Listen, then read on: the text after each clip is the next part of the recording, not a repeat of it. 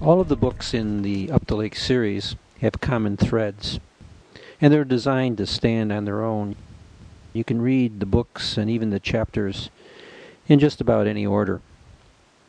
They have common themes: boating, hiking, fishing, ATV riding, and they all focus on the Powell River region of British Columbia.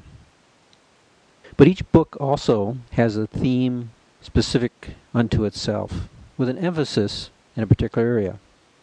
The first book, Up the Lake, concentrated more on Powell Lake than anything else, but it had all the other themes. The second book in the series is Up the Main, named after the primary logging roads in the area, the main roads: Goat Lake, Maine, Rainbow, Maine, Theodosia, Maine. And the focus, of course, is on ATV riding. In this particular story, we look at one of the wonderful locations for ATV riding, Theodosia Valley. This chapter is entitled Mud and Guts. "There's a deer in the parking lot," I state to the clerk with a sense of accusation, almost hostility. A deer in a parking lot is not particularly noteworthy in Powell River, but this deer is made out of plastic, about 4 feet high. I hit the brakes as I approach the store, just in time to make the turn into the parking lot. I know that something is wrong, and I need an answer. The molded black bear is gone, and there could be no good news in this regard. I'm sorry, but a foo-foo deer just isn't an adequate replacement for the black bear that has watched over this parking lot for years. The teenage clerk refuses to look me in the eye. She probably has faced this situation many times already today. I can't tell whether her sad face and near tears are real. "It was a hit and run," says the girl. "Bruno is in 3 pieces in the back room." A hit and run? The clerk probably wonders whether I am really upset. I can put on a pretty good act, but this time it's real. "Poor Bruno," I relent. "Is he really dead, or can Sam put him back together?" It's probably a common question. "We're not sure yet, but it's pretty bad." I'm tempted to ask if I can see the damage, but it wouldn't be pleasant to see Bruno in pieces. I thank the clerk sincerely for the report. It's probably not fair to complain about the deer, but a deer could never replace a bear. When we're quadding, we'll stop and watch deer. They're a calming sight, and I always manage to smile when I see them. But a bear, now there's an animal to watch. All quads grind to a halt, and we intently follow the bear until it is completely out of sight. We might crank up and leave while a deer is still lingering in the field. I've only been in town for 3 days. I've passed this parking lot several times already, and I've observed Bruno chained to a spot. The chain I accept. I can see why a lot of pranksters would want this bear. He used to stand, right next to the fishometer, indicating the status of the local salmon catch. Of course, I've never seen the fishometer's needle in the low range. It's always at least in the bottom of the moderate zone, although there have been some pretty bad salmon dry spells in the area. A low fishing meter doesn't sell anything, so that little white lie is acceptable. But a hit and run? It makes you think twice about this town. John has already heard about Bruno. He doesn't miss a thing. Right now I am trying to act enthused about his new purchase. I knew it was coming, because he's been talking about it for over a year. He has craved a camcorder, and now he has purchased one. I figure it is the end of life as we know it. Our trips into the forest are unspoiled. What can a camcorder do to improve things? It'll all go downhill from here. Already I'm dreading the weekend's trip into Theodosia. I've watched friends adopt camcorders, and their lives change. They get carried away with filming and lose sight of the event. It changes things. What's wrong with keeping vivid memories in your mind? John is a perfectionist, and a camcorder in the hands of a perfectionist is even worse. It will be endless editing and re-editing. You'll have us stop as we prepare to climb up a trail with our quads. John will need to get in position in the perfect spot, and then we'll climb the trail as if no one is filming. Sure.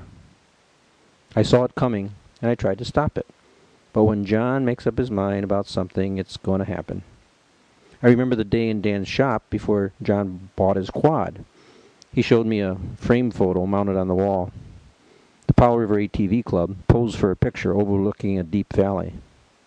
It could have been an advertisement for Yamaha, with all the quads lined up. The photo was so clear that you could read the bare model names on the bikes: Grizzly, Kodiak, Bruin. "Look at those guys," says John. "Ain't that some photo?" "Yes, it is," I reply, trying to act interested in a recreational activity that doesn't tweak my interest in the least. "Now look close at that photo," says John. "Do you notice one little detail that's missing?" I scan the photo carefully. John is big on details, and I am trying to see what is missing. "No, I don't see it," I admit. "Me. That's what's missing. Me." John is right. He isn't in the photo. But there is no stopping him. He has to have a quad. But not me. That's something I'm sure I will never want. I meet John to load the quads on Saturday morning. His brothers will converge on Theodosia from several different locations. Rick is coming off a night shift in the taxicab. But that doesn't bother him. He drives almost on autopilot and is one of the best riders in coastal BC. Dave is doubling on his quad with his wife Janie, and quads are new to him. Doubling is not easy in rough terrain, so I'm expecting that I won't be the laggard today. I've been into Theodosia 3 times previously, and I've already challenged my riding skills on today's route on a smaller quad without 4-wheel drive. Today's ride on an almost new Kodiak 450 should be child's play by comparison. I've come a long way in a year. It would be wonderful if we could get John's third brother to join us today. All 4 brothers have never ridden simultaneously, so maybe the camcorder actually would have a purpose. I would like to help film that event. I suggest to John that we invite Rob to join us. But John's phone calls to Rob go unanswered. He's probably working his taxicab today. Jimmy will be joining us too. He's a quad rider who proves that you never age if you just keep riding. We'll all converge on Theodosia via the same road, but we all have separate preferences regarding our offload locations. My quad is stored at Rob's house. Gotta get a garage soon. When we arrive, Rob is dangling out of the kitchen window, waving to us with his portable taxi dispatch radio. I have a present for him, a t-shirt from the States, so I hand it up to him through the open window. "Come riding with us," I order. "They'll think your radio has gone dead and not even miss you." Rob laughs, seems to consider it for a moment, and then says, "Maybe not today." "Thanks for taking care of my stuff," I say. Rob's garage has become a storage area for way too many things, but he never seems to mind. "No worries," he retorts. John opens the garage door, and we attempt to extract my quad, wedged between a wheelbarrow, Rob's trailered boat, and another quad that belongs to my wife. I asked John to make the first start of the season for my quad and drive it up onto the homemade utility trailer, deftly crafted by John from a trailer that came with my tin boat. I'm not sure I remember where the starter button is located. Dave is already offloaded when we pull up behind his pickup truck, just off Highway 101. Janie is testing out a bandana. It is still early June, but the road dust will already be a problem, even with the recent rains. John waits for me to start my quad and drive it off the trailer, but I defer to him to offload my bike. I don't want to embarrass myself in front of Dave and Janie. As I remind Dave, there was a recent incident, he heard about it of course, where I rammed John's tailgate during my attempt to drive my quad onto the trailer. If you saw John's truck, you'd wonder why there was so much chagrin over such an incident. But John insisted on having a body shop restore the tailgate of his rusting truck to its like-old condition. When it is finally time to get riding, John is away in a flash. I'm still fumbling with the starter switch, and nothing is happening. Not only is nothing happening, but absolutely nothing is working properly. I can't find neutral, I've lost a glove, and the zipper on my jacket is jammed. Dave is patiently waiting for me, knowing that I am, from his standpoint, the weak link today. "It's dead, Dave," I announce after making sure I've tried everything. "Here, move that red electrical cutoff switch to on," he says. "Oh." Vroom, vroom. She starts smartly on the first crank. I can't wait for the camcorder action. The dust length is about a quarter mile today, and I am between John and Dave. But it will take a while to catch up with John, and Bro and his aft-mounted dog Throne, so I have an excuse to cruise at 50 clicks on the dirt road. Potholes are difficult to see in advance in the mix of sun and trees, so I take them with a solid thump before I am able to slow or maneuver around them. I catch up with John, parked and waiting at the widened dirt area near the bridge. This bridge has been closed for nearly a year, with the few residents on the other side getting plenty grumpy. They have to park their vehicles on their side of the bridge, walk across the condemned structure, usually carrying a heavy load, and drive to town in a vehicle stored on the other side. It's a slow and demanding portage of about 200 feet, including the barricaded approaches to the bridge on each side. Quads and motorcycles, we refer to both as bikes, can make it across between the huge cement blocks, but you can see paint on the cement where they have cut it a little close. 1 month later, a new bridge is built here, and it is completed in less than 3 weeks, an amazingly short period of time considering the challenge of the terrain. At the bridge, Jimmy is offloading his quad and trying to strap sheets of plywood and a small outboard motor to his bike. The plywood is for the raft awaiting us at the lake. The floorboards need refurbishment. None of us are pleased with Jimmy's load, since it seems obvious it will hang up on tight corners and slow us down. John helps Jimmy load the plywood and strap it onto the rear rack. None of us complain about the 2.5 horse outboard motor that is strapped to the front. Rick joins us at the bridge, while John and Jimmy wrestle with the plywood, and now Janie, with Dave riding double behind her, arrives on the Kodiak. John wants this to be the first footage with his camcorder, but he isn't ready for their arrival, so he asks Janie and Dave to go back and return for some action shots. Oh, great. This will be interesting. 2 people arriving at a bridge parking area on a quad, stage shots no less.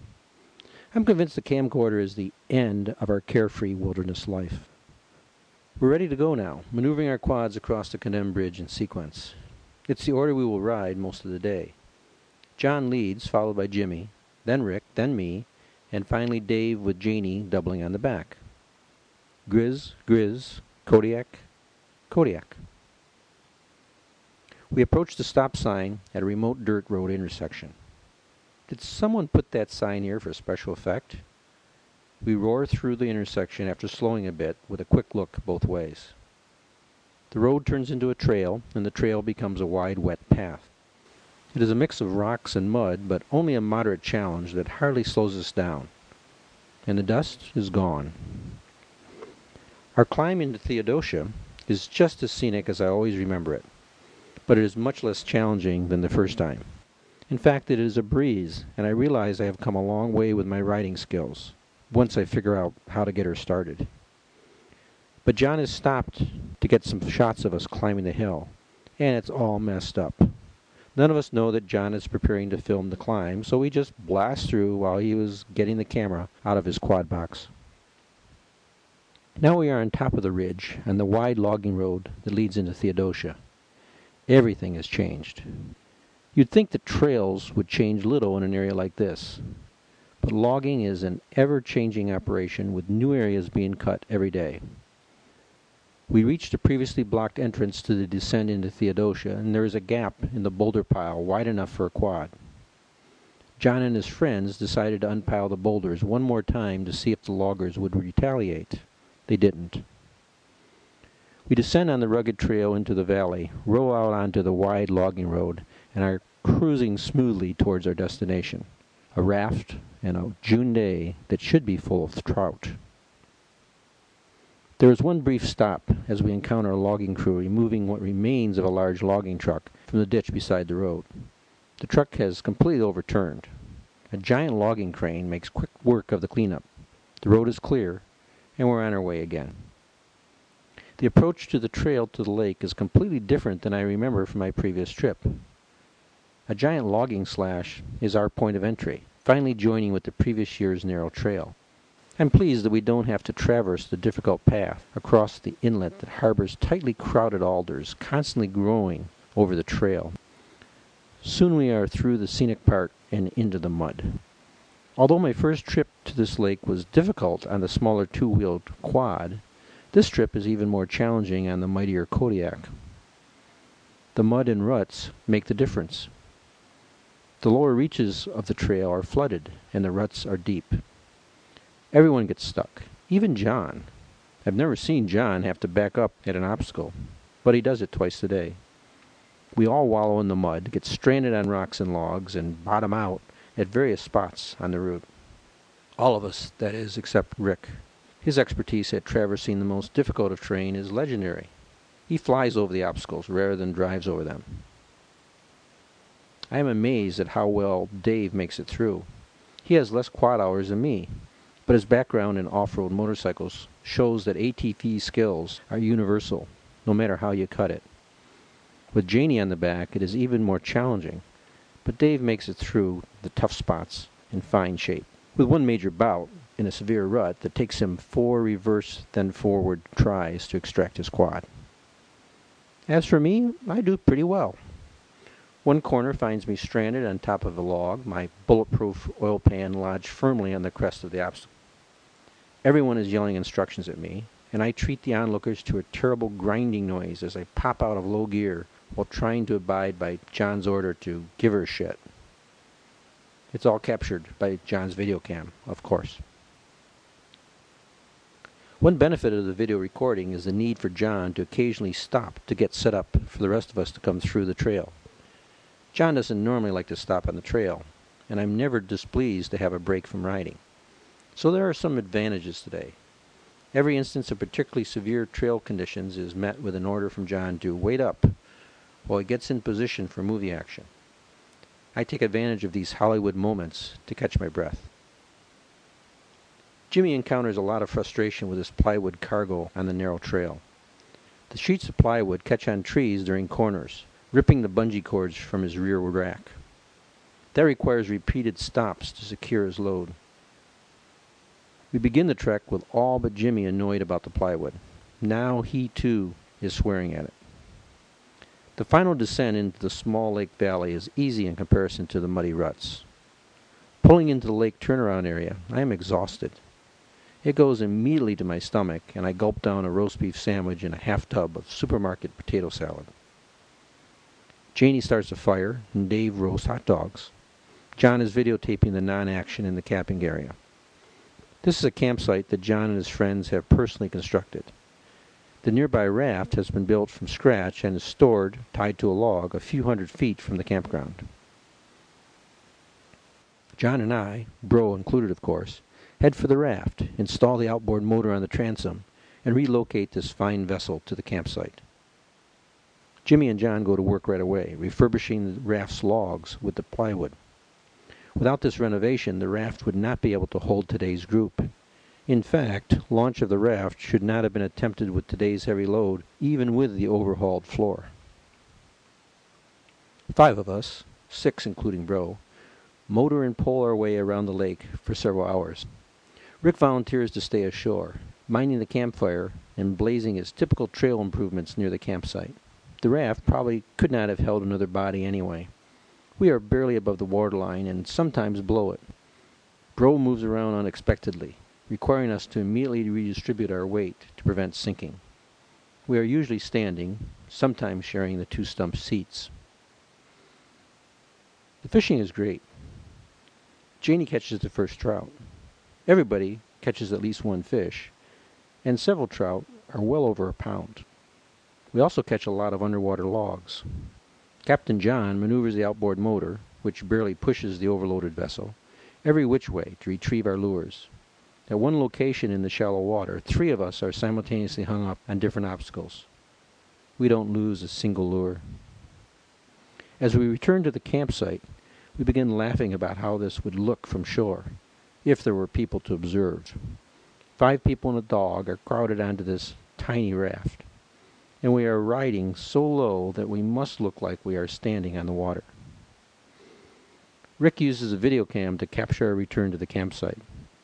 We regrouped to gather our gear and begin the slow journey back to civilization. All goes fairly well, punctuated by numerous hang-ups in the mud and ruts. I am in low gear and four-wheel drive constantly. At one of our brief stops, I hear John announce that we'll make one more stop at the point near the logging camp. I'm not sure where that point is, but everyone nods. The logging camp is not a big place, so I simply put my helmet back on and begin the final leg. After we return to the main logging road, I linger about a half-mile behind Rick to keep out of his dust. I know Dave is behind me, so there is no need to worry about getting lost. I blast into the logging camp at about 50 clicks and continue to the end of the road, where the climb out of the valley begins. No one is there. Could they have started out of the valley without me? The route is so clear at this point that John might have decided to simply press on. But I should wait for Dave to be sure all is okay with him, and so I wait and wait. I turn my engine off to conserve fuel and enjoy the quiet. I prop my feet up on the front fenders, and immediately I hear the blast of John's horn. He must have been listening to my engine, waiting for it to quit so that I would hear his horn. It doesn't sound like he is very far away, but he is definitely back along the way I have come. I hit the starter, shift into gear, and off I go on the logging road. I'm trying to watch the road for ruts and rocks, but I'm also glancing left and right to find John's location. I've traveled about a mile now, and that seems farther than the horn's location. Suddenly there is a roar as Dave passes me, motioning with gentleness that I should turn around and follow him. I feel like a guilty driver being stopped by a cop. As I turn into the road to the point, I follow Dave along the short trail that leads to the rest of our group. They are laughing and pointing at me. I immediately turn off my engine. "Hey, you guys," I yell matter-of-factly. "You are all really lost, but you're just lucky I was able to find you." There are some derogatory comments about Americans, but all is well again. During the climb out of Theodosia, we encounter a large bear, foraging solo near the road in the logging slash. We stop and watch until the bear exits into the forest above the slash. Bro is howling at the top of his lungs the whole time, and it is a good thing he is too rotund to jump out of his quad box and chase the bear. This is the second bear we have spotted today. Dave and Janie saw a third. As soon as we get started again, we see 3 more bears crowded around a tree, seemingly trying to escape our inspection. The mother and her 2 tiny cubs, the smallest I have ever seen, finally dart upward out of the slash into the protection of the forest. Bro is howling, and John's camcorder is rolling. By sunset, we are home. John and I offload my quad at Rob's house and haul the empty trailer through the takeout entrance at A&W. I'm not sure John will be able to make the tight corner at the end of the dub driveway, but he negotiates the curve successfully. We get our chicken, fries, and root beer and cruise on back to John's house. I am totally exhausted, and my fatigue is just starting to sink in. "Don't forget the video," says John. "I'd like to." "I shot 52 minutes, he says. That's 52 minutes of agony, so we might as well get it over with. We prop ourselves up in front of the television, with John's parents and Rick filling the remaining seats. John's dad, Ed, is at least as negative about this as I am. He asks whether we really need to interrupt a good movie on Canadian TV for this silliness. Rick sits without comment, going smoothly with the flow, as always. I'm glad I have my chicken from the dub to distract me. The first minute of video is Dave and Janie arriving at the entrance to the old bridge. Ed comments sarcastically, "That's pretty exciting. There's only 51 minutes left." The next 10 minutes involve John trying to hold the camera steady while he navigates down the road into Theodosia. There is only the ground immediately in front of the quad in the frame, and it bounces around a lot. You can barely hear John's voice describing the route over the roar of the engine. "What are you saying?" asks Ed. John doesn't answer and refuses to fast forward through the 10 minutes of bouncing ground. No one is impressed, except John. Now we are in the mud and ruts, and more mud, and stuck quads, and gunning engines and horrible crunching noises. And suddenly, I start to get interested. We were there? It looks even tougher on the videotape than in person. Wheels are spinning and mud is flying. I'm stuck on top of a log, and then there's the loud scream of my slipped gear shift. Everybody laughs. John's dad says, "Wow," and he means it. John's mother, Helen, comments, "I never realized this is the kind of trails you ride on." She looks more than a little shocked. "You're crazy," says Ed. "Look at these people. Why in hell would they put so much effort into trying to get to a little lake?" He loves it now. So do I. Engines are roaring and everybody is stuck. We're blasting through mud. Our quads are bouncing every which way.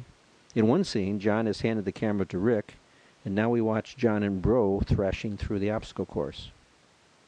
Bro is shifting his weight from side to side, holding on for dear life. We ride behind John and see this all the time. John has never seen Bro riding in his quad box. John loves it. In another scene, we are all stopped, engines off. A tree is falling across the trail, and Rick is tearing through the log with his chainsaw. Sawdust is flying, and the saw screams. We're all laughing now. This is a totally agonizing journey that even we as riders didn't realize was quite this demanding. Now the engine noise is gone, and we are standing around the campfire at the lake. Rick is kicked back on the side of the hill, looking totally bored, but content. There's the raft ready to go. But the next frame is a time leap, as Rick picks up the camera when we are returning from our fishing trip. The raft is in the distance, but slowly growing in size, and on it are 5 people and a dog, mostly standing, huddled together, and shifting their weight. You can barely see the raft. It looks like these 5 idiots, exclude the dog, are standing on the water with sticks in their hands. John's mother starts laughing, and she can't stop. I am gasping for air, and Ed is roaring too. Now there's more mud and roaring engines and quads stuck in the ruts. "Look at those idiots," laughs Ed. "It looks like a war zone. Mud and guts."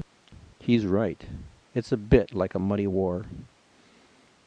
As we leave Theodosia, there are tiny bear cubs scampering with their mother to safety. In the background is Bro's ugly, persistent howling like a fire truck siren in the forest. And then there's one final set of frames as my quad goes ripping through the logging camp in a roar of dust, 50 clicks worth. The distant engine slows to idle and runs for a few more minutes as voices in the background say interesting things about Americans. The quad motor silences, and you can hear John's loud horn only a few feet from the camera. The distant motor starts up again. Another cloud of dust in the opposite direction. Right past the logging point again. There goes Dave, roaring after the cloud of dust. Ed is howling. Helen's howling. I'm gagging and laughing. John is beaming from ear to ear, and Rick is smiling. I guess John's camcorder won't put an end to our wilderness adventures after all.